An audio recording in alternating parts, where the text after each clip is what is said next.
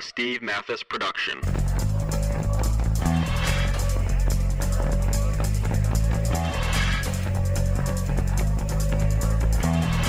Hello, Pulp fans. Keep using that MATTHES code at BTOsports.com, and be sure to click the Amazon banner on PulpMX.com for your non-moto purchases. Your support makes it possible for us to continue to deliver your moto fix, and we thank you.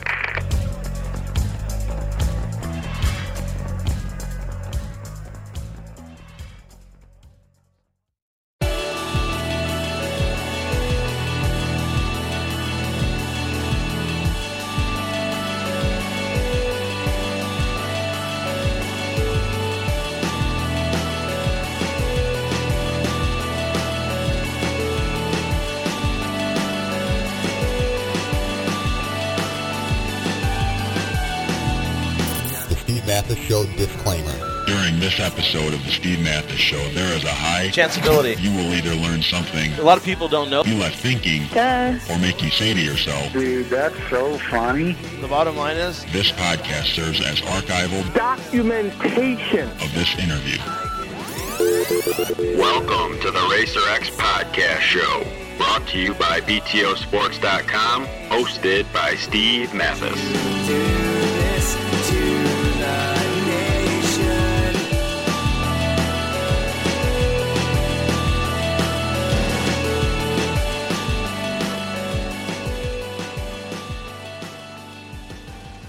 Welcome to the BTOsports.com Racer X Podcast Show. This would be the Lakewood wrap-up. It's myself, and it's my two bestest friends in the whole world. Jason Wygant. Yeah. And David Pingree. Hello, Steven. Hello. Thank you guys for coming on. And just a quick reminder to all the people listening, if you need something from Amazon, go to pulpmx.com. There's an Amazon banner on the bottom right-hand side. Click through that to get the Amazon. It's just normal. And then myself, and maybe I'll share the wealth with my two buddies. We get a little bit of change from that. Yeah, I like how it's completely one-sided. You know, please help me so I can make money. That's basically what you're saying? Yep. All right. No charity for this. No, Yeah. You know, just I'm going to make some money. Yeah, I mean, that's really all there is to it. That's it. You're raw. I like your honesty. You're raw. You just live in the moment. Yeah, Eddie Murphy raw. No, it just helps out. Helps, you know. Helps. I was thinking like Rhino raw. You know, like just. Yeah. Whoa. Well, let's get to that, I guess, before we get to Lakewood. That's sort of a big story. Ryan Hughes, Michael LaPaglia, Mammoth, Verb Moto caught those two having a bit of a disagreement and then a bit of a wrestling match. We had both of them on the Pulp MX show. LaPaglia regrets the fight. Ryan Hughes just says he doesn't really regret anything. That's the way he lives his life, wide open. So, what do you think of the brouhaha, Ping? I could imagine you sitting on your couch with some ice cream in front of you, just giggling. Well, you know, it is funny because that's been Rhino for as long as I know him. Like, right. You know, LaPaglia, whatever happened on the track happened. Okay, they obviously irritated each other, took little pokes. But Michael was just going to ride right by. He was over it. And Rhino has to call him out, you know, and, like, make a big deal out of it. And he's got that bully. He's like I would love to have seen Rhino when he was in, like, 6th, 7th grade, just yelling at people on the playground. Stealing lunch money, and just beating people down. So, anyway, yeah, I giggled pretty hard when Michael hopped off his bike and said, all right. I do like, strictly from a comedy point of view, something, I don't know, LaPaglia said something. Rhino said right away, oh, yeah, you want to go? They went. Rhino got up and went, dude, what are you doing? What are you doing? Yeah, what's your problem, dude? What's your problem?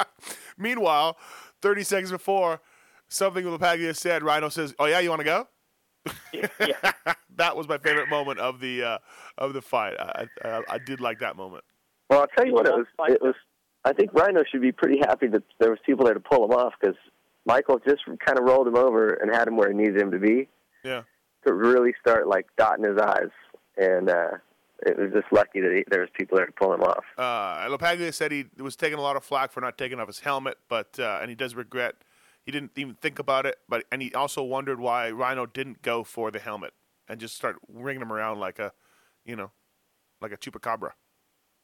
Oh, I like. Did you notice how Rhino threw in the bully style dig, like midway through the conversation? He just says, "Well, it doesn't matter. I beat you by 30 seconds anyway." Yes, and LaPaglia would like to clarify that was not 30 seconds. He said he got beat, but he was not 30 seconds. Okay. So I don't know if that's worth clarifying. Yeah, I don't know. I found it humorous on many levels. Oh, I laughed hard. Yeah. It was way better than anything. I saw this video as I was walking away from the track in Colorado, and I'm like, this is the coolest thing I've seen all day. Yeah. 6 hours of racing, 6 motos, 3 classes. Yeah. This is cooler than any of that. Right. Yeah, no, like I said, we had both guys on the show, and Rhino just said, hey, like, I didn't appreciate it. He said some words. He said, I probably shouldn't have done that, but then I was showing people the stuff not to do. He kind of turned it into a positive. Oh, really? He somehow turned the fight, like he said, that's not something that I teach people to do, but then, hey, I did it, and so people can look at the way I did it and realize that that's not the way to do it. Oh, he's setting an example of how not to do it. Yeah, he shows people how to do it and how not to do it. Yeah, because apologizing and admitting what you did was wrong is just, No, he definitely didn't do that. That's difficult. Yeah, he definitely didn't do that. But it, like I said, again, what are you doing, dude? Well, Rhino asked him to go. I'm fighting like you wanted to. Exactly. So, another thing that came out in the interview was that when LaPaglia rode off, he did touch Rhino's fender with his hand. You don't see it in the video. He, slapped his fender. LaPaglia was saying that it was, hey, good race, good hard-fought battle, slap your fender as he drove by. Rhino thought it was, slap my fender, let's brawl. So, maybe a little bit of miscommunication there. So, a lot of jokes about hips on Twitter. A lot of jokes. Oh, it gotta be. I got a lot of them. Yeah, there's a lot of them. So that was pretty good. I thought it was. I got a couple jokes about him molesting workout balls with his face. Right. So. Yeah, good times. Good times. Anything else about that, or did we cover it? Well, in addition to that, the comedy was, at the same time, I checked Twitter after the race. First I see clip of the video, watch the video, read all the reactions, and then I see a tweet from Stroop, which is always classic. Yes. That just says, got to work out with Cam Newton today. Yeah, I saw that. What? Yeah. What? Yeah, I don't know. Stroop, for some reason, worked out with the Heisman Trophy winner.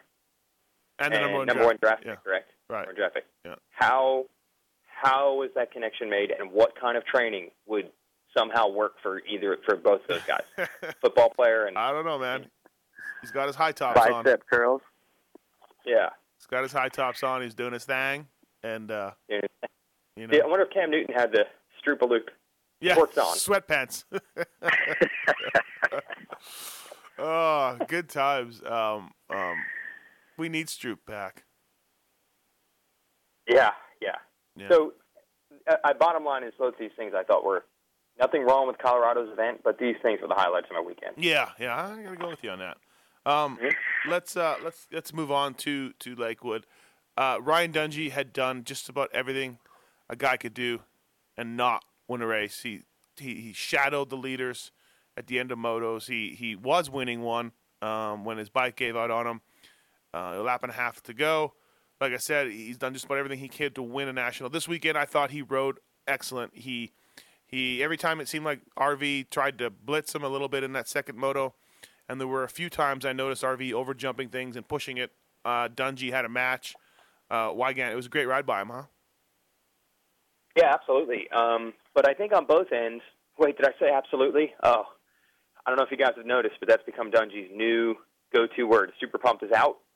Really, really out. We've moved on to absolutely. And absolutely was a good ride, but absolutely Villopoto rode better in this second moto than any other this year, which I thought, well, yeah, but I mean, the second moto at High Point, it was muddy. The second moto at Budds Creek, he had a stomach problem or a whatever problem. I didn't really think that he had a general problem in racing in the second moto. It was just two circumstances. Right. But now from what I'm hearing, I talked to some people yesterday actually about the tracks and stuff. And as far as Villopoto getting his bike set up right, it's like they were way off when the year began. They've gotten it right in the first motos, but then when it's super rough in Moto 2, they're still working on that a little bit. So I guess him getting second actually is progress from Villopoto and Kawasaki's point of view. So I guess it was a good ride by both, but Dungey won. That's the big story. Yeah, I agree. Absolutely. Yeah. There you go. Hey, you know who else used to say absolutely too much? Who? Who do you think? Where does Dungey go to when he needs a word? Or... Yeah. I don't think he used to. I think he still does. Oh, no. Well, that's a Carmichael. That's like almost trademarked. Definitely, absolutely, super pumped, and really. Those were all Ricky's hot button words. How does he get that level of influence? Like, from what you hear from Dungey, they don't even see each other more than, like, once every couple of weeks. Like, how did he impact his... Has a rider ever had that level of impact where he's affected the speaking of another guy? Not that I know of. I think Dungey must just watch a bunch of tapes. He must watch old race tapes all day, when he's not riding. And he just, it's obviously from those seasons when Ricky was winning, and he stays for the podium interviews, apparently. It's odd that a rider would fast forward through the riding to get to the podium. Like, I need to see the riding, but I really, really need to see the speeches. Really. Yeah, I really, really need to see these speeches. But if you were to pick a guy that should. Yeah. Well, I'd like to see, more, I don't know, more out of Dungey on the podiums, but I've taken a lot of flack out of that. No, I'm just, I've taken a lot of flack for that, but that's all right. Hey, whatever. I don't even. Everybody would. Yeah. I'd just like to say, since we're like, you guys especially normally a little rough on Ryan Dungey and how his season's been. If he wins that moto at Texas and doesn't DNF, totally not his fault. He's your points leader right now. Pretty good little points lead, too. Yeah, and I'm going to admit, like, this is, and this one, I think the Supercross thing was just circumstances where I was like, hey, sure, he lost a bunch of points there, but when you only win one other race all year and you have guys in front of you and you can't get them, like, well, you had other chances to win. But this year, outdoors, I'd say that, yeah, you could make the case that he really has been the best rider. You could easily make that case. I'm not sure if I could do that in Supercross, but I think you're right. Yeah, he's done just about everything. Like I said, it's amazing that his first win didn't come until round 5. But look out now, maybe this gets him some momentum and he keeps going and he gets some confidence. What I'm amazed at, and we had RV on the show last night, and he's not amazed at this. But what I'm amazed at is how much better the three guys are, including Chad Reed. Although this weekend Reedy was, 48 seconds back in the first moto and over a minute in the second moto. But I'm amazed that those three guys are so much better. I mean, we're talking it's 10 seconds on the third, fourth lap. These guys are just hammering the rest of the field. Wygant, are you surprised at that it's this bad? I guess we shouldn't be because when you know how good. Yeah, Villopoto's not amazed at all. He was like, well, yeah, we're that much better in Supercross, but it's only less than a minute lap time. So, if you equate that we're that much better outdoors and we have 2-minute lap times, and it's like, all right, whatever. Before the season began, I would have been, if you told me it was going to end up like this, I would have been pretty surprised. I mean, minute gaps are pretty ridiculous, and they are beating these guys by a minute quite often. Yes. But if you watch it and you watch how these guys are pushing each other, and what amazes me is, like, if you watch when there's points in the races where they want to go, like when Dungey caught up to Villopoto late at Budds Creek, or Dungey caught up to Reed late in the second moto last week, or when Villopoto tried to get Dungey halfway through this second moto, when there's points where these two or three of them are going to say, all right, now I'm going to drop the hammer, they all do it, and they do it consistently. They don't make mistakes. They don't crash. It doesn't look like it's a time bomb go off. They don't get tired. Mm-hmm. To know that they can push each other to that level but not go over the edge, I guess it shouldn't be surprising. I mean, it's unbelievable to me. I mentioned this in my column last week. You know, Stewart and Carmichael used to push each other and maybe even go faster than this, but it was just, you were just waiting for the yard sale. And with Stewart, it usually happened. With these guys, it's like they can do that for 30+2 every moto, no problem. They're not going to crash. They're not going to tip over. They're not going to get tired. So if they're able to raise each other's game and not ruin themselves with it, I guess it's not surprising. It's impressive. What do you think, Ping? Yeah, I think really that's probably right. What we just saying, you know, these. Of course, it's right. It's Weege. Those guys are, you know, they're working with. Well, Alden is the gnarliest guy, or Dungey used to, so I'm sure he's a similar program. But yeah, those guys aren't getting tired, you know. And Reed is like, you know, like Thomas said, I think he's sort of just a genetic freak where he doesn't even have to be working that hard, and he can still gut it out, you know. But I forget what race it was. I don't think it was High Point. Maybe it was Texas, but or maybe it was even Bud's. But the last lap, Dungey his lap time hadn't changed. Like, you know, it was only a second different from first lap, you know, throughout the whole race, where other guys were dropping off 4 or 5 seconds at the end of the race. So.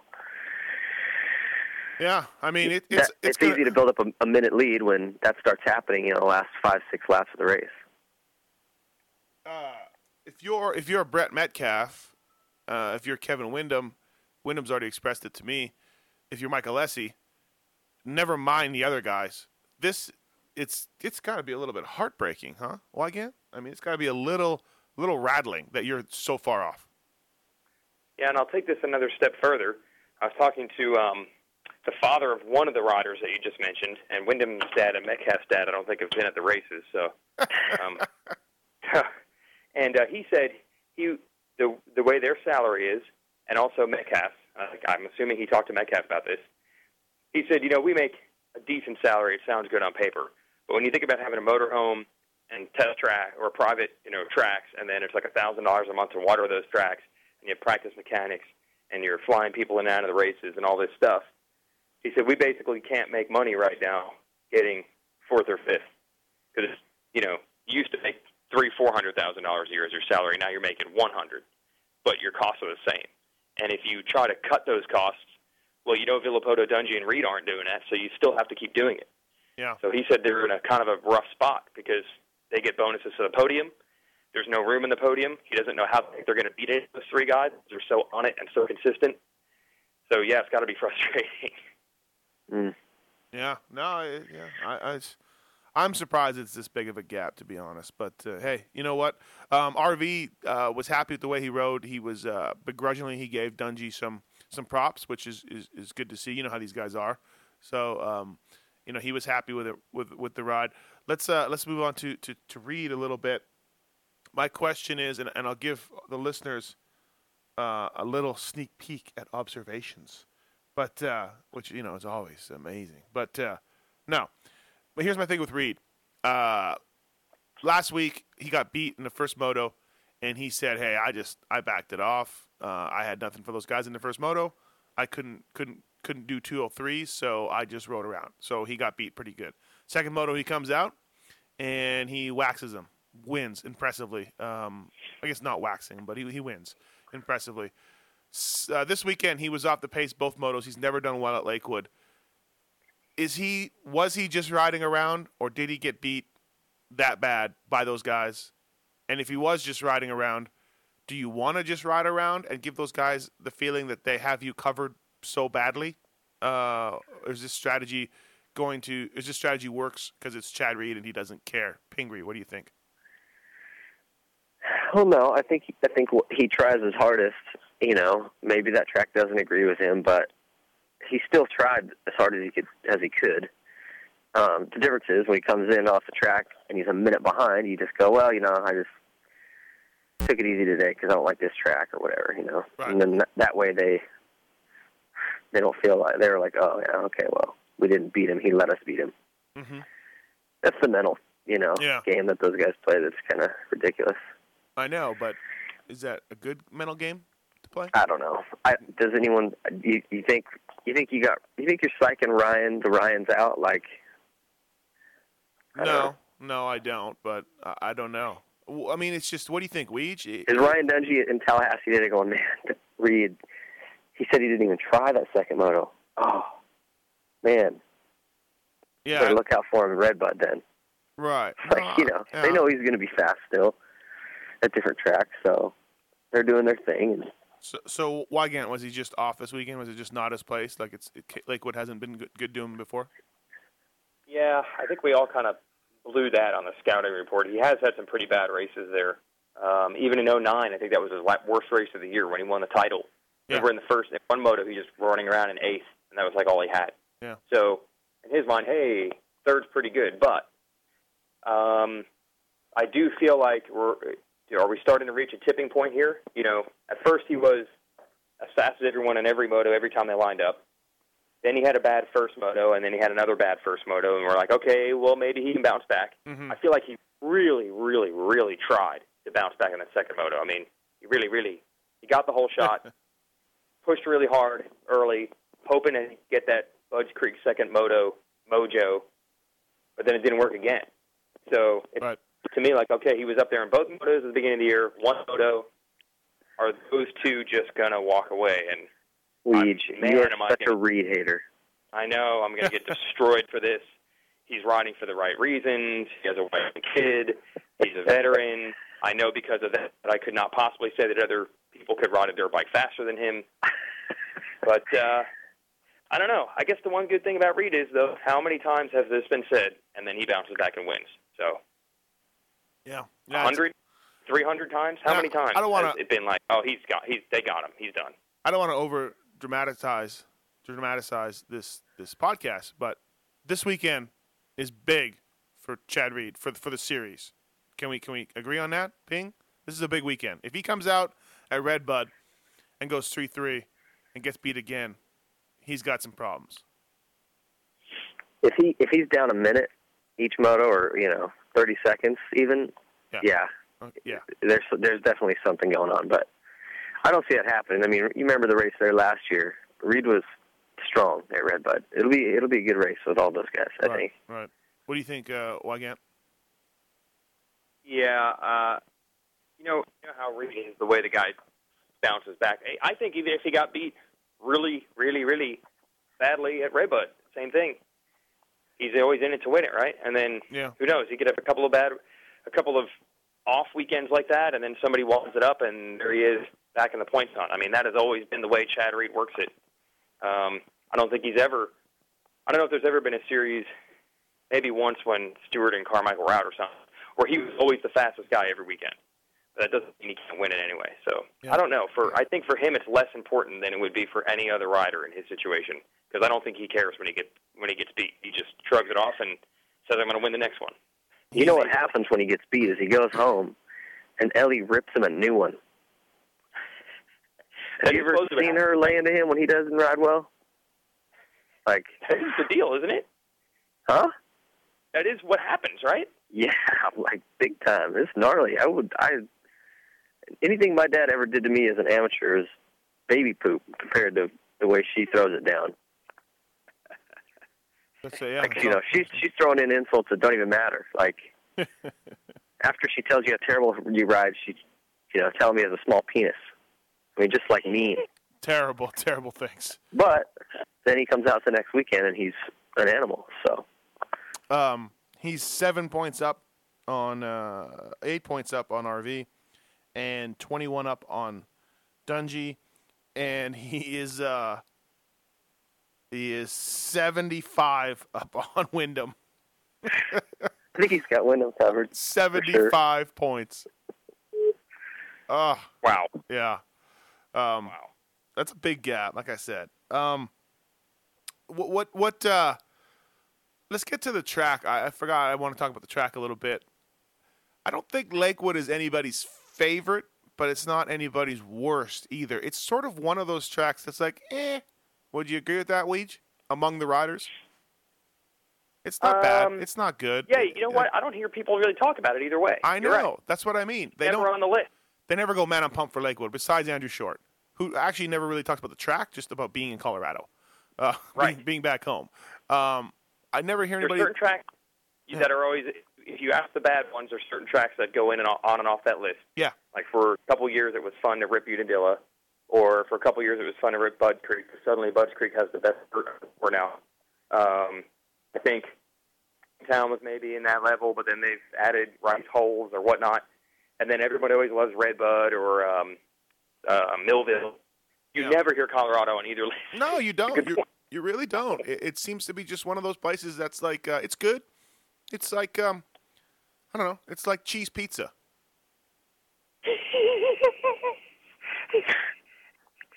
Right?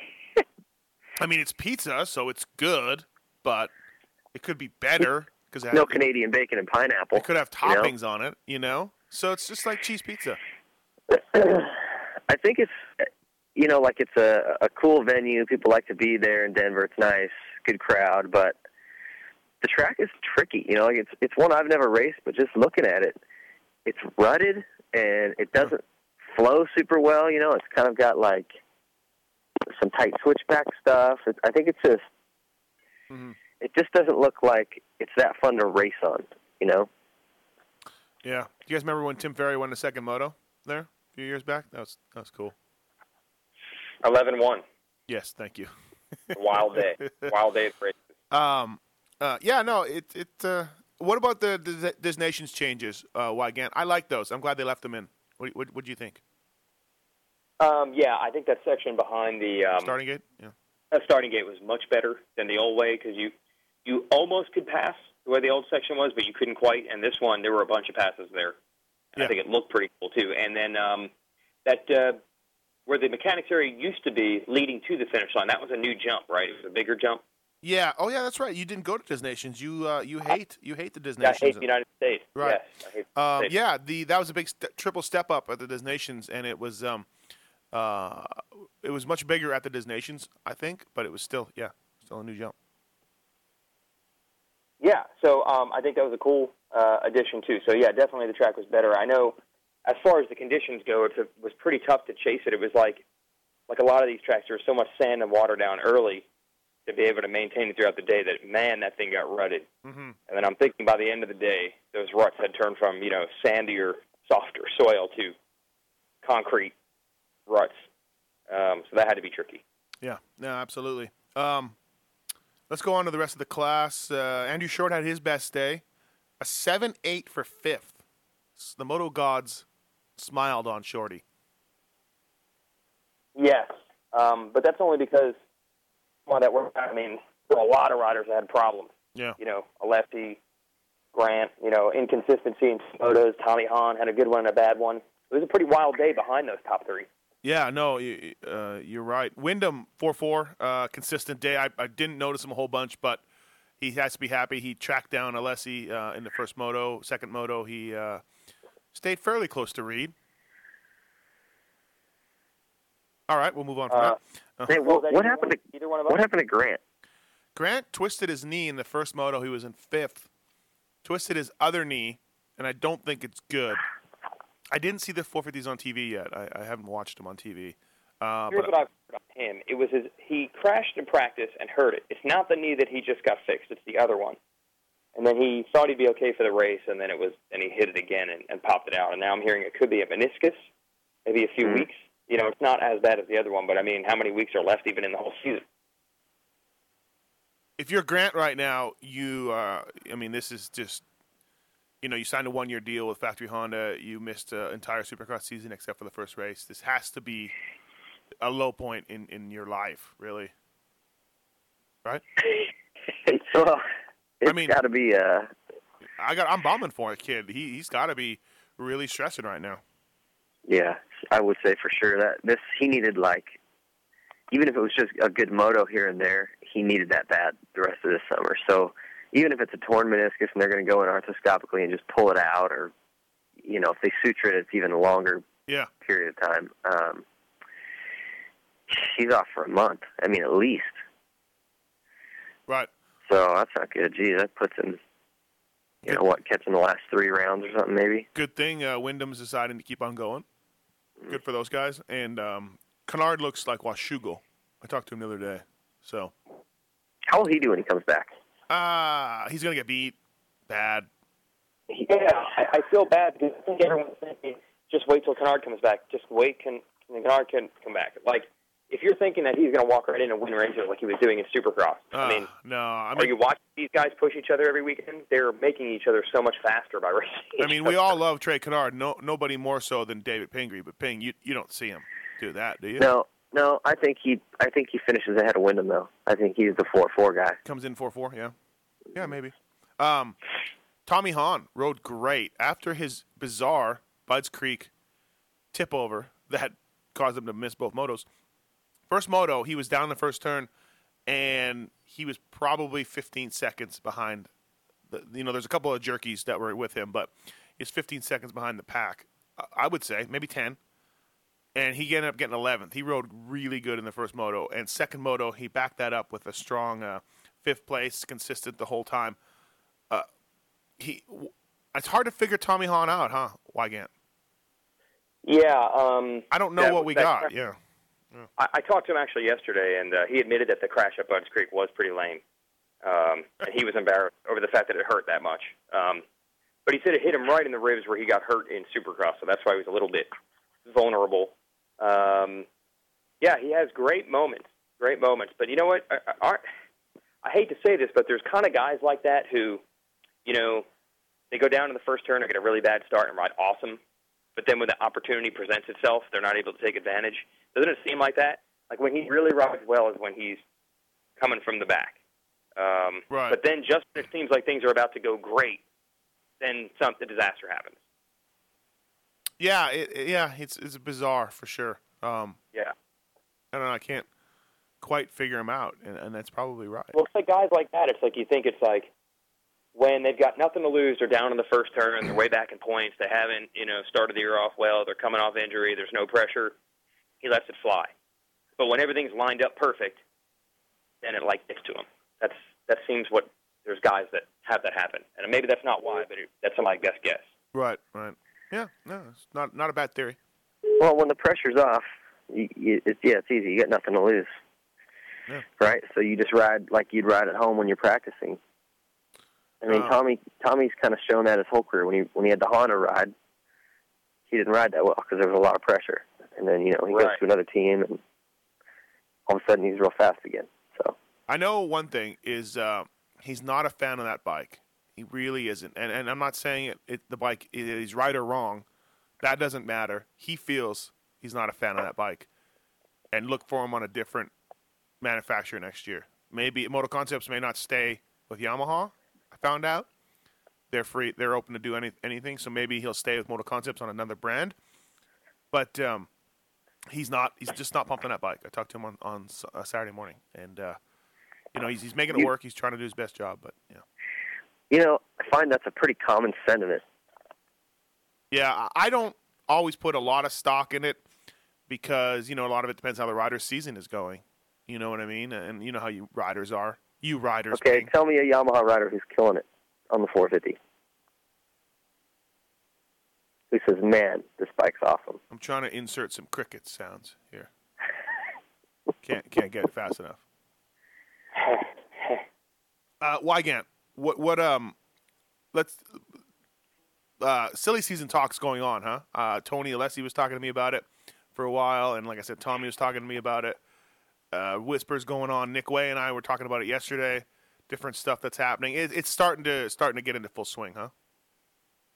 Yeah, I think so. And obviously, this Dungey situation is I don't know why why is this the term? That's the shoe that has to drop. What does that mean? Yeah, because there is only 3 teams that are into this race for Ryan Dungey. So what does it really matter? No, I mean, why is the term the shoe drop? Oh. Why is that? Oh. Why is that a term? What does that mean? I don't know, but I was pissed at my shoes this weekend. For dropping? I always want to know what 3 sheets to the wind was all about. Yeah. What? Okay. What about a baker's dozen? Why why does a baker can't count? Why does he have 13? Bakers are idiots. Because bakers are idiots. You don't need an education to bake stuff, right? So I mess up your counting. Why, God? Bakers are idiots. That's the reason. Oh, I thought it was because they like food so much they wanted to always make a little extra. Yeah, I don't know. Maybe that's it. Yeah, they're fat asses. They want to eat one and not tell anybody. Yeah, they want to steal one. And one for me. As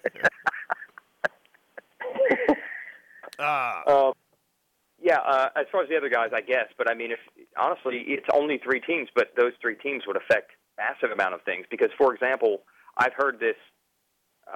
If you're Suzuki, I'm assuming you still have to race Suzukis, right? I think so. Yeah, I think so. Yeah. And if you're KTM, you probably still have to race KTM. Yeah, not too many KTM teams ride Suzukis. No.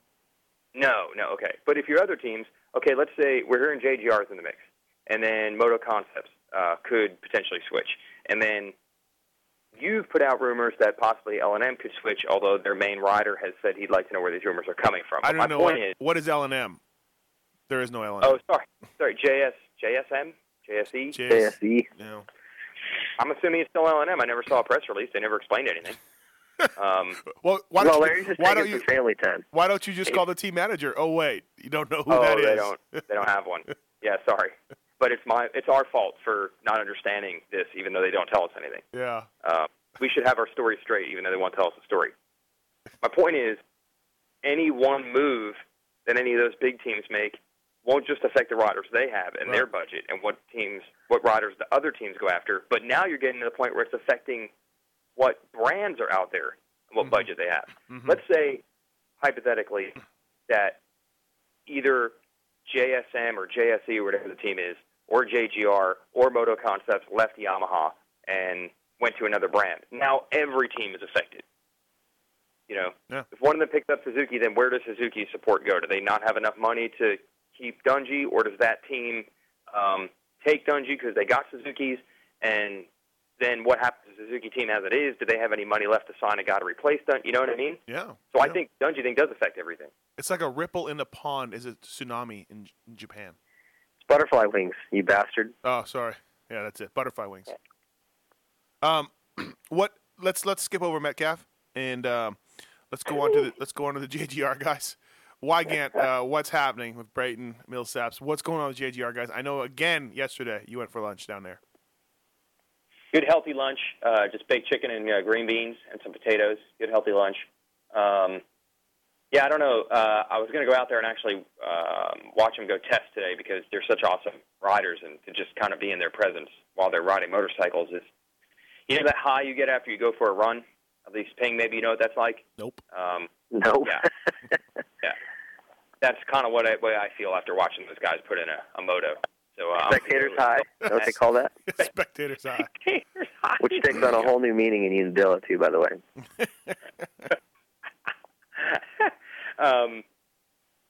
I think Millsaps has had a little bit of an illness. He ran into Weimer crashed in front of him in the first moto, and that broke his front brake. But I don't think they were anticipating him rallying to, do as well as he did at High Point or Texas, even if that hadn't happened. And the sixth and the second moto kind of proved that. It was okay, but it wasn't as good as he was beginning of the year. Mm-hmm. Brayton, I think, just riding himself back into it. So not a good weekend, really, for either. I think a 10th for Brayton is fine, except for Jake Canada beating him. But, I mean, whatever. 10th is fine.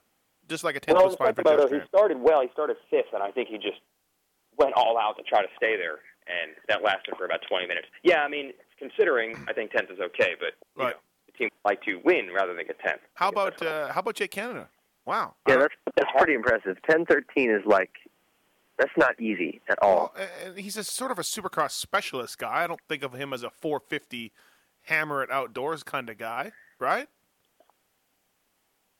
How did they even, what even made him go race? Do we know anything about him? Yeah, I mean, the guy just shows up, shades of Sean Collier showing up and top 10ing and then just going away a few years back. What's his deal, Ping?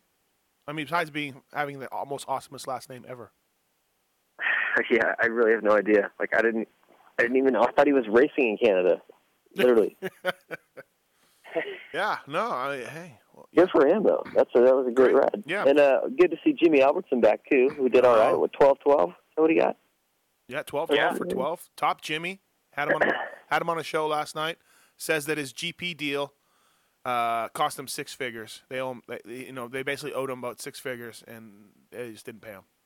So shady Italians. Yeah. So good to see Top Jimmy back too. Yeah, I didn't even know he was coming back. He really flew under the radar. Or Weege, did you know? I had no idea that he was coming back. No. All of a sudden I saw 108. I'm like, oh my God, Jimmy Albertson's here.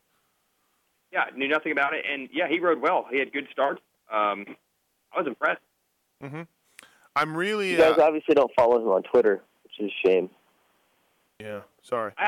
That's what really confused me. I thought I did follow him. Yeah, me too. Follow him at the right time, I guess. You know all about him coming back and his relationship with some girl named Shailene Faith. Oh. I don't know who she is, but I know he likes her a lot. That's Trey Kennard's girlfriend. Oh. And his I'm girlfriend. Some Twitters. His girlfriend is Georgia Lindsay, an English chick. That's who it is. No, sorry, I got them mixed up. That's who it is. Georgia Lindsay. That's his real girlfriend. Yeah. Yeah. She's English. She does the GPs. Like she's announced it. She commentates on the GPs. I know. I know that because I'm a follower. I'm really hoping. You know what? She was at Indianapolis, and Jimmy was there. Yeah, I met her. Yeah. And I don't know. Are they together, or are they just there? No. They're yeah, they're madly in love. Whoa! Wow, nicely done then. They don't pick those girls to be reporters that are ugly. I'm just saying. No, yeah, exactly. It's part of the reason why I feel like I haven't had a real shot is I'm not attractive. Part of the reason. Part of the reason. I'm really hoping, because soon I'm going to have to turn my critical eye towards him, and I'm resisting it as much as I can, like Ping resisting Ben and Jerry's. I'm really hoping that Michael Burns' 9th is the beginning of a turnaround. Otherwise, I'm going to have to start coming down on him. I like Burner, but it just hasn't been happening. But 9th is good. A 9th is a start. Right, Ping? Yeah, 9th is good. I don't know what you're expecting out of Michael Burner, man. Dude is long in the tooth. Dude, come on. He should be a top 10 guy. And who's got the squeaky door? Who's got the squeaky door? What is this, a haunted mansion show? Man, I'm impressed with the audio pickup that you have. Well, if everybody Not only do you hear it, recognize that squeaky door. If everybody keeps buying Amazon shit, I can get better and better equipment, so soon I'll be able to hear everything. Oh. You know what? This is one of those things when you throw out top 10, it's like when in hockey, you like hockey, right? Did they have an all-star game? I wouldn't know. Did they have an all-star game? Yeah. Okay. Every year when a sports league has their all-star team, they mention the 2 or 3 players that got snubbed. Mm-hmm. But what they never put in that conversation is, well, who should have been taken off the team to replace it? Right. You know what I mean? Right. They just always say these 3 guys should have gone, but they don't necessarily say they're better than any 3 guys that were on the team. So for a guy like Burns who should be getting top 10, but who should he be beating in the top 10? Who should be in the top 10, that is. Yes. That's Good question. Good question, Weege. Well, yeah. You know what? Screw you, Weege. Every year you probably have 15 or 14 top 10 riders. Screw right? you, and you're making sense. Christian Craig doesn't belong in the top 10. No, I'm kidding. Well, maybe that's a point, though. Maybe that is. Like, Christian Craig is probably above where you may have expected him to be. Yes, he's doing better than I thought. So there you go. Yeah, not better than what Ping thought, but better than I thought, for sure. Jay Canada definitely taking that 10th spot by surprise. Yeah. That's for sure. So I think you can only have that conversation if you look at everybody else that's in there. So there you go. Jay Canada and Christian Craig, over-delivering. Screw you. Hey, guys, thanks for listening to the BTOsports.com RacerX podcast show. It's that time. Time for a commercial. Thanks for listening to the BTOsports.com podcast show. Please don't forget that BTO is the world leader in aftermarket motocross parts for the bike or body. You'll find deals like a Shoei VFXW helmet for $309.99, 45% off. Or Smith Piston goggles for $32.99, 65% off. Your order can be shipped to anywhere in the USA for free. Or if you're not in the USA, we ship worldwide. Check it out at BTOsports.com.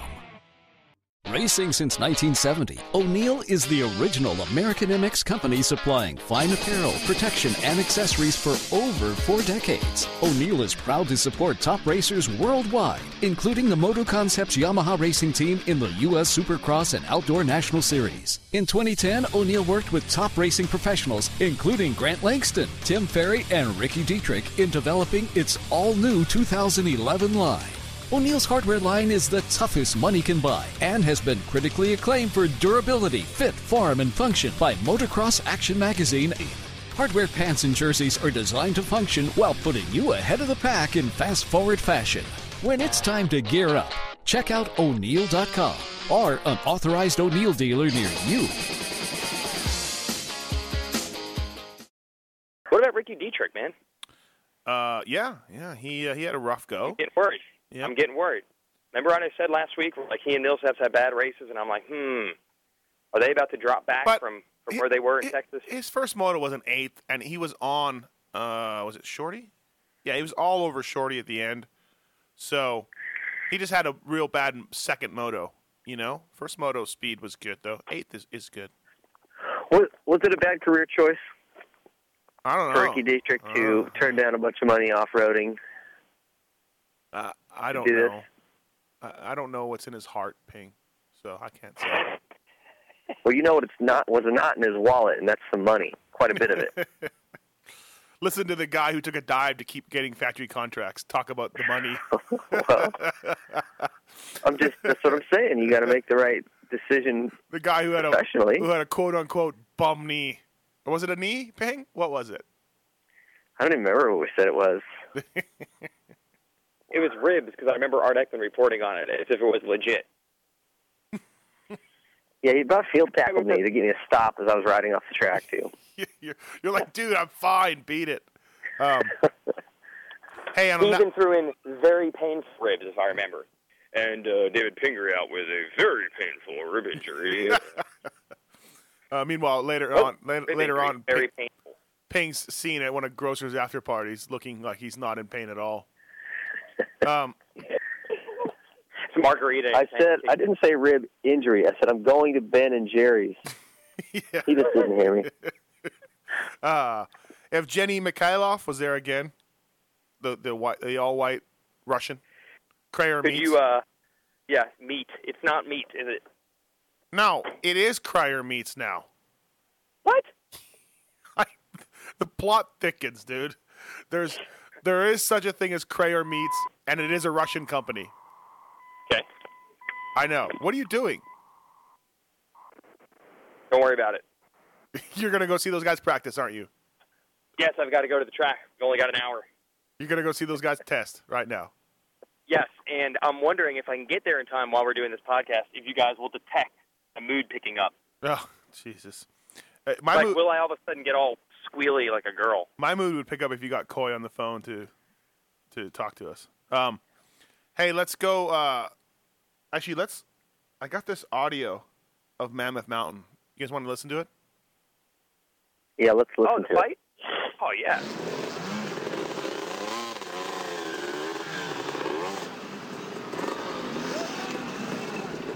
Dive on me like that? You crossed me at the finish line. No, dude, I cut back in inside. Looked over and went right across the left. Oh, whatever, dude. I beat you by 30 seconds, so. You had to dive on me like that, dude. If I wanted to take that, I could have, bro. Remember that, right? Oh, yeah? Yeah. You want to start something, dude? Next time you want to start, next time we race? Let's do it. Yeah, tomorrow, dude. I'm gonna clean your little motherfucking clock out, you little motherfucker. Wait, you're my dad some money. What little motherfucker? Huh? I said you owe my dad some money, so pay him. Oh, your dad some money for what? I do like the you owe my dad some money. Yeah. I like that too. Let's keep going here. You want to keep going? Let's do it. The best is you listen to the people in the background yelling, "It's just a race! It's just a race!" I like that part. Yeah, bro, the shit he brought you 5 years ago. What the shit that he brought me? I paid him $9 grand, motherfucker. Hey, you owe him some money. You, dude? Hey, you're a pussy. What? Okay, come on. Ryan. Okay, come on. Huh? Let's do it. Want to get some motherfucker? Huh?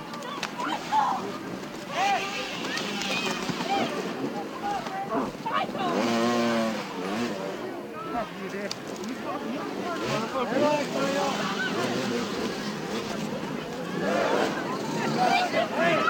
on! Break it up! Hey, break it up!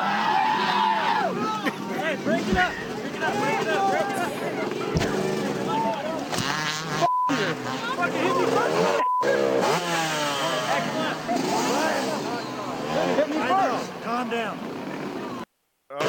Hey, good times. Good times. Now that I'm hearing it in audio only, I've picked up on what is my new favorite part. What?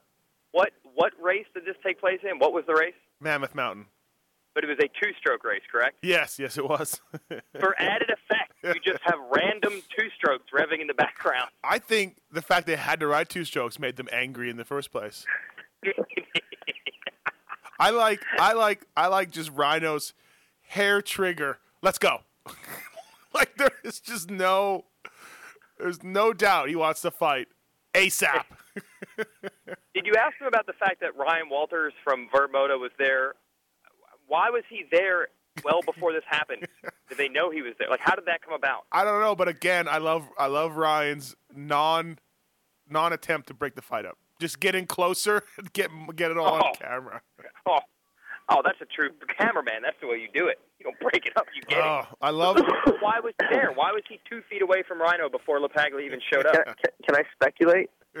Yes. Because every video that has Rhino in it at all from that weekend has smacked of GYTR rhetoric. My guess is they were shooting something for, at GYTR's request. Yeah, that could be. Am I wrong there? No, because Watson said there was a ton of Yamaha guys around him at all times. Ah. Yeah. Oh, so that was just the luckiest, greatest coincidence ever that they happened to be shooting something else. Yeah. Well, it was the post-race interview, like, Rhino. Good how job. How awesome was that bike? You want to go? Come here, motherfucker. I just love the let's go. Like for oh God, I love it. Hey, let's move on here. We're running late, and we gotta talk a lot more to talk about. Nothing more important than the word of the week, though. We should have started the show off with that. Again, it was lame though, man. It was a lame word. Sorry, bro. Jeez. Well, I'm just saying. I mean, when it was Chupacabra, that was the top of the show. I mean, that was the most important story. But Doodle, I don't think it really justified. Right. Way to go, Mathis. That was your word, by the way. It was. All right. I'll let the floor go. You guys figure it out. Now, by the way, Chupacabra was dropped into Steve Hudson's Saturday morning chapel service this weekend because he wanted to prove he could get the job done as well. Oh, really? No way. Yeah. Yes. At JGR yesterday, he stopped by for a little Bible service and threw in Doodle much smoother than I did on TV. It was you would swear it was in the Bible the way he was telling the story. And on the sixth day, God said, "Ye must doodle." It was some story about, like, them throwing stones at someone, and then the guy said, he goes, okay, you can throw stones at this woman, but the only person that's allowed is someone who hasn't sinned also. And they all walked away, and then the guy started drawing on the ground, and they were like, what is he writing? What is he writing? And he threw in that the guy was doodling, and they're just looking at him. He's just putting doodles in the ground, doodling in the ground. I'm like, wow, that was good. That's good. So he said if I give him the word Saturday morning, that's he will funny. drop it. What's he that? said if I give him the word Saturday morning, every race weekend, he will drop it into the prayer service. No way. It keeps escalating. Great. Now I gotta watch. Now I gotta go to the prayer service every week. Oh crap! Now Mathis has to. The only reason I knew, I was over at Star Racing, which was like the last tent. Yeah. So the prayer service is like right next door, and somebody just said, "Dude, he just said Chupacabra," and I'm like, "Oh yeah." Yes, he did. How did he work Chupacabra into his Saturday morning sermon? I wish I knew. And for me to ask would be to admit I wasn't listening to the whole thing, which would be much worse. I enjoy Steve Hudson's little things. I like Steve Hudson. He's a good guy. I always like the life lessons that you got from listening to him. But on the other hand, I gotta go. I got work to do. You know what I mean? Like I always feel like I'm standing there when I could be doing something else, listening to this life lesson. That's all. Yep. Yeah, I agree. And that's the thing. Even if whether you feel about religion, and I'm paying, what you've listened to this before, however you feel about religion, in it or not, these are good, like you said, life lessons. Yeah. To learn. It's good humility stuff and, inspirational stuff. It's a great thing to have at the races. But I never feel like when he's talking about, a lot of times he talks about the trappings of success and what happens if you start thinking you get a big head and start thinking you're the man. And, you start ignoring your wife. A lot of things I feel like are aimed towards our upper echelon riders, and a schmuck like me doesn't have these problems. Do you know what I mean? I'm always like, that's not me. Steve Hudson, that's not me. Chappie, can I go? That's not me. Do you know what I mean? I don't know. That's just what I think. Good point. Yeah. His sermons are all more money, more problems. No, a lot of times it's just like it's stuff about his buddies or people he knows and how they treat some people in life and how they went through. And I never, ever feel like it's directed, like it's something I have a problem with. Like he hasn't talked about the whole, being obese, getting diabetes, and dying. So I haven't really thought about it. Well, it does take place after the riders meeting. Yes, so that might give you an idea of the audience he's trying to appeal to. Yeah, no. I just feel like I'm oftentimes like, no, that's not me. That's not me. I'm good, so that's all. I see. Word of the week. It's catching on. Ping, what do we got? Let me dig up through my phone. I got some reader suggestions. Let me dig up through my phone here. You guys talk for a little bit. Yeah. Well, meanwhile, we do have a 250 class to cover, and we've got 21 minutes left before we reach our time limit. Yeah, Blake Baggett, anyone. Yeah, Ping, Baggett, back. Okay, here's my question for you. Has Baggett figured it out now for the third time dominating? Has he now figured out how to replicate this every week, or are we going to see the ups and downs like we've seen thus far? Because if he doesn't up and down, he's not. That's the big question. Do this. Yeah, I don't know, man. I tell you, I'm a little conflicted on this one because, I would say if I had to put money on a title guy right now, especially before the weekend, I would have said Tyler Rattrayce. Like, it's Rattrayce for sure. He's won a world championship. He's older. He's more consistent. He doesn't have these bad motos. And as fast as Blake is, he's the fastest guy in that class, period, at the right moment. But he's got a tendency to crash and put in an 8th or a 10th or whatever. But I don't know, man. I don't know. He's when he's on, it's like he's unbeatable. So I don't know. I'm leaning toward. I think that he's learning quite a bit every weekend, and I think he can. He's not that far behind. The points aren't really a big issue. He's not that far behind. It's 20. They've lower odds than that, and he made up a whole chunk this weekend, for example. I feel like he's learned quite a bit each week. And that's dangerous. Give him a few more weeks, and he really might be able to just do this every weekend. And I know it can get kind of offensive to the other guys to say that, like when he's on, there's nothing they can do. But is that incorrect for us to say that? No, it's absolutely true. He's faster than all those guys when he's on. Right. He can pull them in and pass them at will, and no one. I don't think any of those other guys can say they can do that. No. But that said, I think also to count Wilson out at this point would be foolish too. I mean, it's amazing Wilson hasn't won a race yet as fast as he is and been. Yeah, he's been good. I think to call a winner out of those three guys right now, you'd be taking a pretty big guess because it's a long season. Lots going to happen. Still a lot of racing, and I don't think any of them have established themselves as, you know what I mean? They've kind of had moments, but. Mm-hmm. What about? Yeah, I agree. What about Gargoyle? We did Chupacabra. Gargoyle's pretty random. Gargoyle's let's not do another little creature. Okay. Oh, okay. How about a flower? How about like a geranium? Geranium. I don't. What do you? There were some fans, Ping, that we met that were still on the sperm whale kick. I think sperm whale would be awesome, but I don't think Weege is up for the challenge. No. I just don't think I don't think he could do it. I see how the motivation works. The doubt me motivation. Geranium or sperm whale? You choose. Let's go with geranium. At the very least, if we're going to do sperm whale, I'd like to keep that as a cliffhanger, like for the finale or something. Paula, coming soon to Paula, Yeah. sperm whale. Plus, I kind of Hey, you're near the ocean. You're near the ocean at Paula. Oh, wait a minute. I'm just saying. You're right. Yeah. You could work it in. Geranium? Are we going to go geranium this weekend?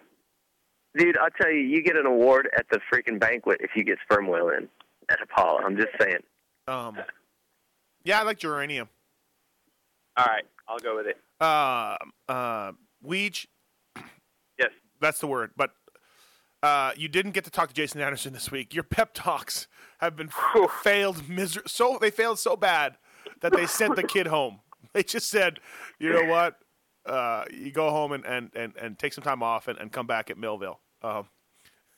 Yeah. I mean, honestly, that almost never – there are riders that are, going with divorce or bankruptcy or injuries or parental problems, burnt out, all these issues, or partying, but they still manage to be able to show up at the races and race.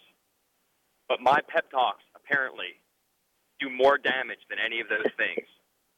And he was not able to go to the race this weekend. Just didn't go.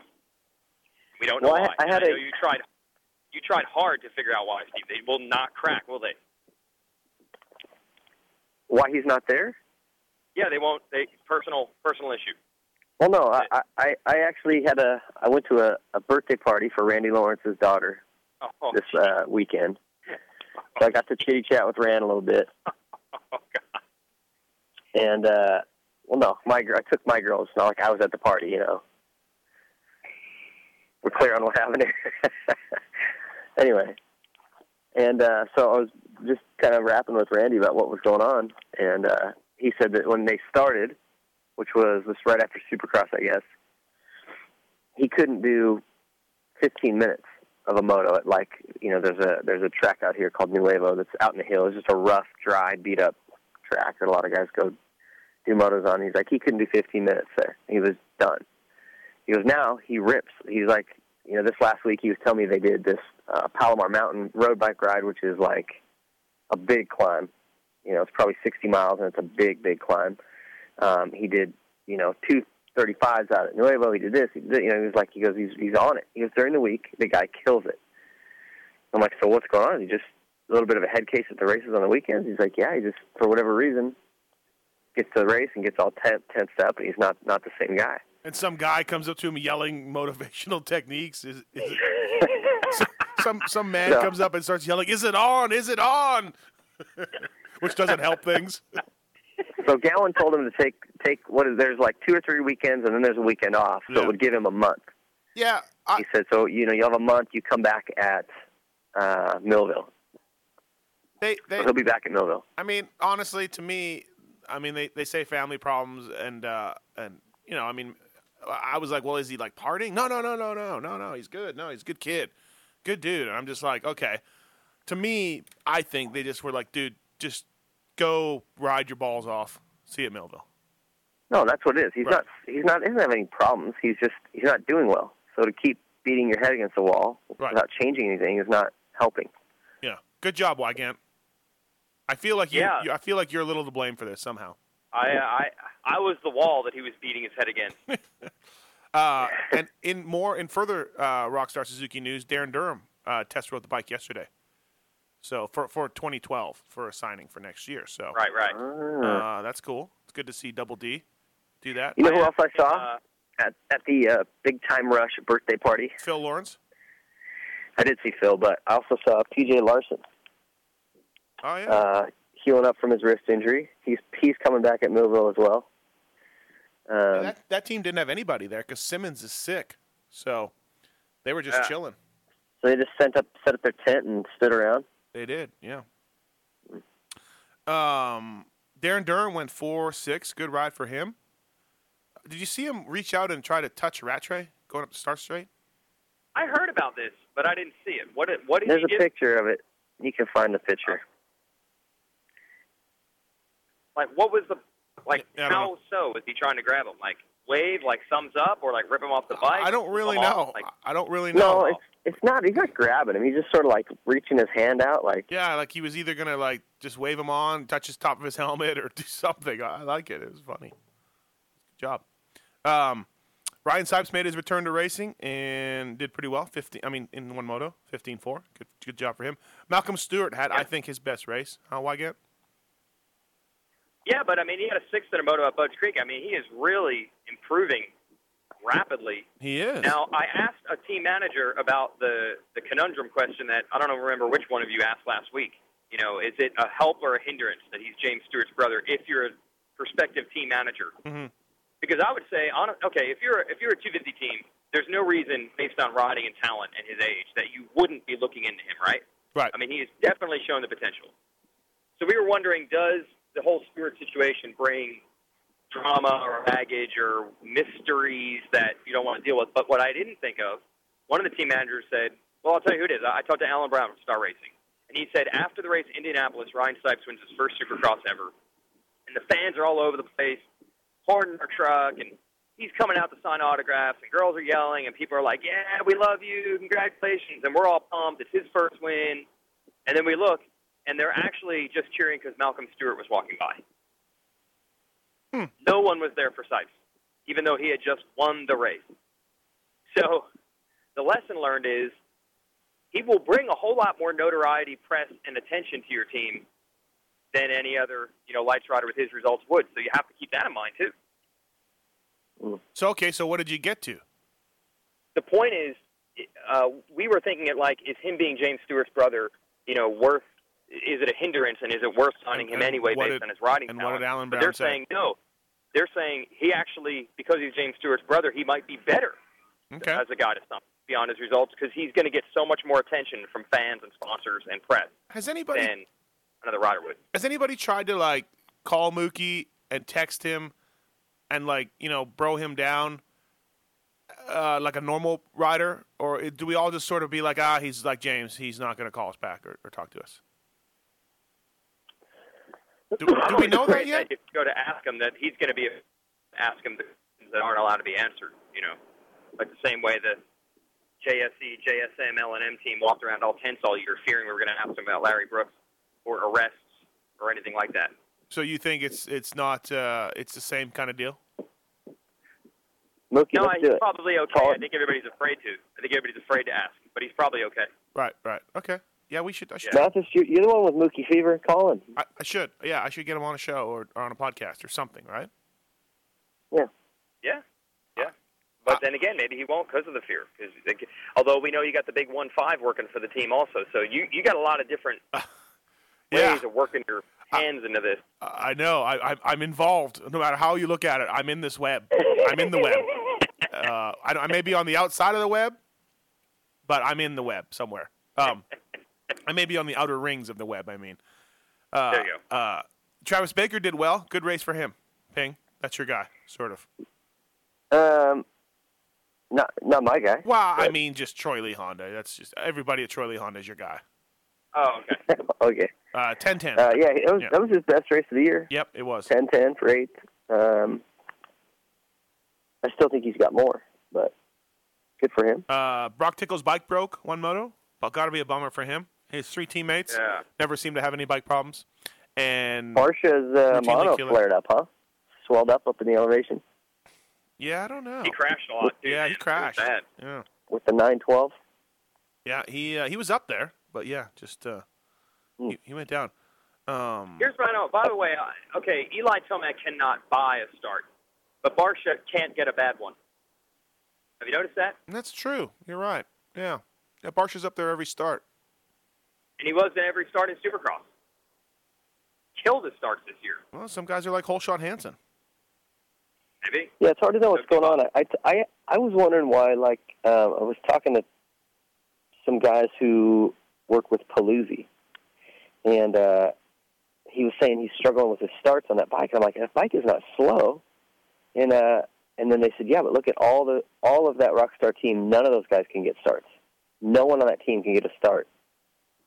I started thinking about it. When's the last time you saw a Rockstar guy up front off the start? You know why they haven't been able to get starts? Because none of them are that good. Oh, come on. No, well, Davalos used to be able to get starts at least. I'm being serious. And I mean, Davalos has told me that. He doesn't understand why Davalos used to be able to get starts, pull one every once in a while, but not this year. True. Yeah, they're kind of scratching their heads, like maybe it's the start button, or like they're spinning or whatever. They don't know what the problem is, but I mean, they're just none of those guys can get a start. Yeah. I mean, they're just not on the level of the other guys, and it's no offense to them, but Paluzzi pulled hole shots left and right in Supercross. I don't remember that Star Yamaha is that much better than that bike. I don't remember any left and right starts from Paluzzi. I really don't. He pulled starts? He probably led 3 different heat races and was up front in at least that many main events. Wygant? Off start. He did actually. I remember. Was it the first race of the year in the heat race or something like that? He did. It was the opener. He did it in L.A. He did it in. Yeah, he did. He it's a small sample size, though. I'm still going to say small sample size. A guy like Davalos, very large sample size, very large. Lots of races. For Davalos. I feel like we saw Tyler Rattray's worst race of the year, 5.5. You guys agree? Yeah, I was surprised. I mean, honestly, I don't think, like Budds Creek, I don't think that was a track that was hard to pass on. I mean, you could see a million different lines and a million different ones that were usable. I was surprised that he just couldn't come through. I mean, 5.5 isn't bad, I guess, from how far back he was, but wasn't as good as the other round. Interesting, Wygant, someone's theory about him being a bigger guy, and he's not going to get starts. He's going to struggle in the elevation, down on horsepower. Yeah, maybe. Everybody's down on horsepower. I know. No, different. I agree. I think that whole elevation thing is a little overplayed. I think for the 4-stroke bikes it is too. I think for the riders it is tough for sure because your mouth dries out and you can't breathe. But the bikes, the 4-stroke bikes, especially the fuel injected ones, it's not that big a deal. Right. Yeah, that's kind of what I'm thinking too. I think the weight thing is overplayed. Really? Like Rattray weighs how much more than Wilson? Yeah, I don't know. How much more? What, 8 pounds, 10 pounds? Wilson was up front on both starts and Rattray was way back. That's why? Like, are the starts ever based on... They never go in weight order into the first turn. Yeah. No. Well, Mookie, what does that sucker weigh? He's got to be like 185, doesn't he? Yeah. Mookie's a big dude. Yeah. Yeah. And he gets good starts. He's all right. Yeah. I think that's more of an excuse than anything else. Although I'm not racing in the class, so maybe I shouldn't say anything. Yeah, Wygant, this isn't English town. Sipes got a good start, and he weighs what, Ping? 205? 10? Yeah, Ping. How? I don't know. I'm way off on that one. Clearly. All right, anything else? Are we good? No, let's talk about WMX. That's right. You know who's a big fan of these podcasts and a big fan of WMX and a big fan of the Pulp MX show on Monday nights? Jan Plessner at Kawasaki, even funding. God bless your Jan Plessner. Correct? Yeah, can't believe she's doing that. Kawasaki stepping it up. That, to me, is one of the more bizarre stories of the year. Wygant? Yeah. Back me up on I that. agree. Yeah. What's that?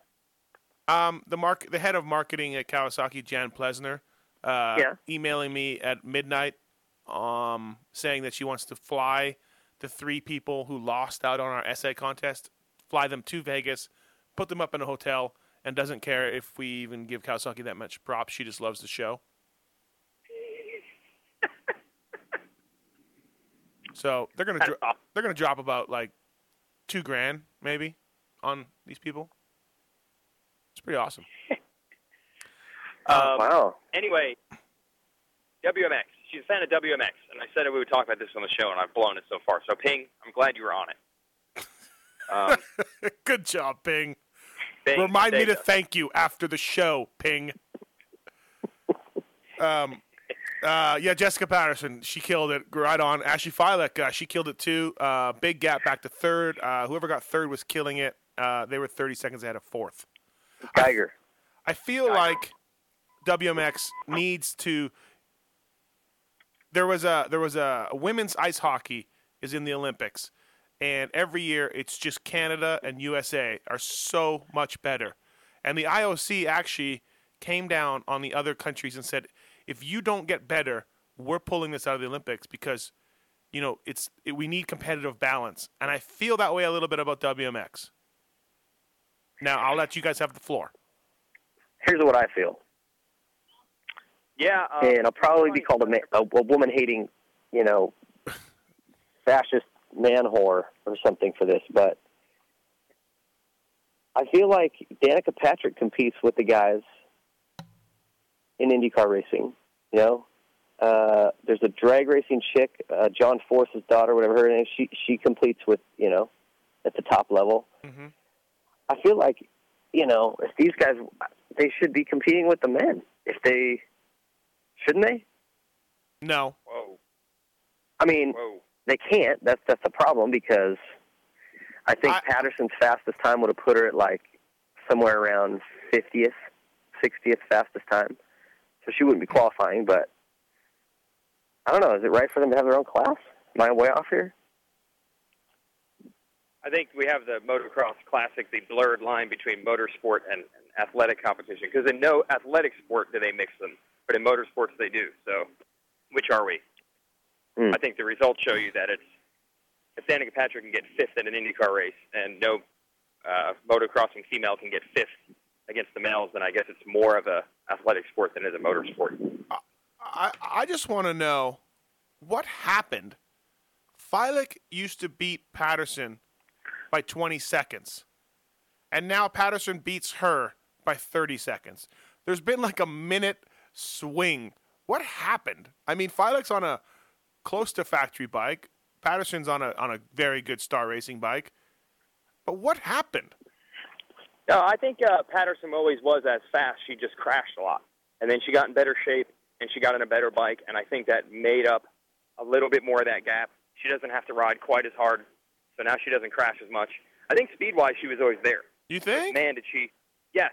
The amount of times that I would see those two battle, and Jessica would, tip over, miss a rut, wash out, not yard sales. Right. But it seemed to me like she was letting it all hang out to maintain Filik's pace, and she would crash. But now she's gotten a smidge better.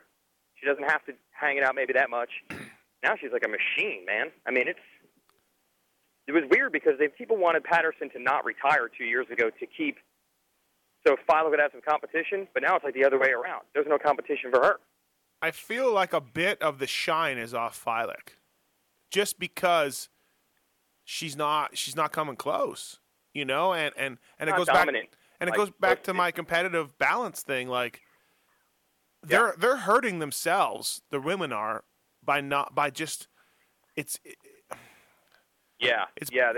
it would help obviously if they had great battles. Oh, it's seriously here I go. It's like watching grass grow. There, I said it. I said it. All right.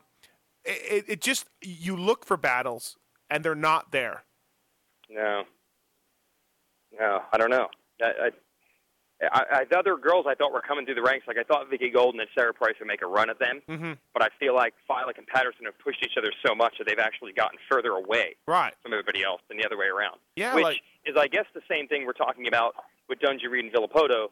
But at least in this case, Dungey Reed and Villopoto are almost identical on speed, so they battle each other. Yeah, and then there's a race for the fourth place. Yeah. I don't know. I guess I just like to see more of it, but that's just me.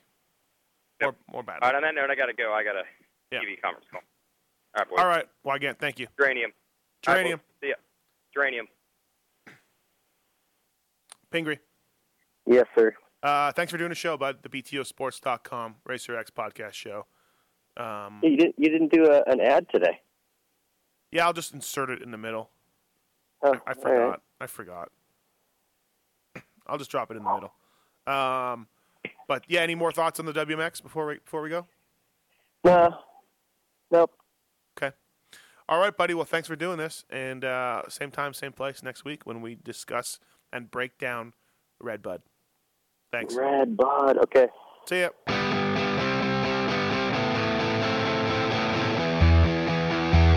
This has been the Racer X Podcast with Steve Mathis. Search Pulp MX in the iTunes Store to enjoy the more than 250 episode archive, including the Classics collection where it all began.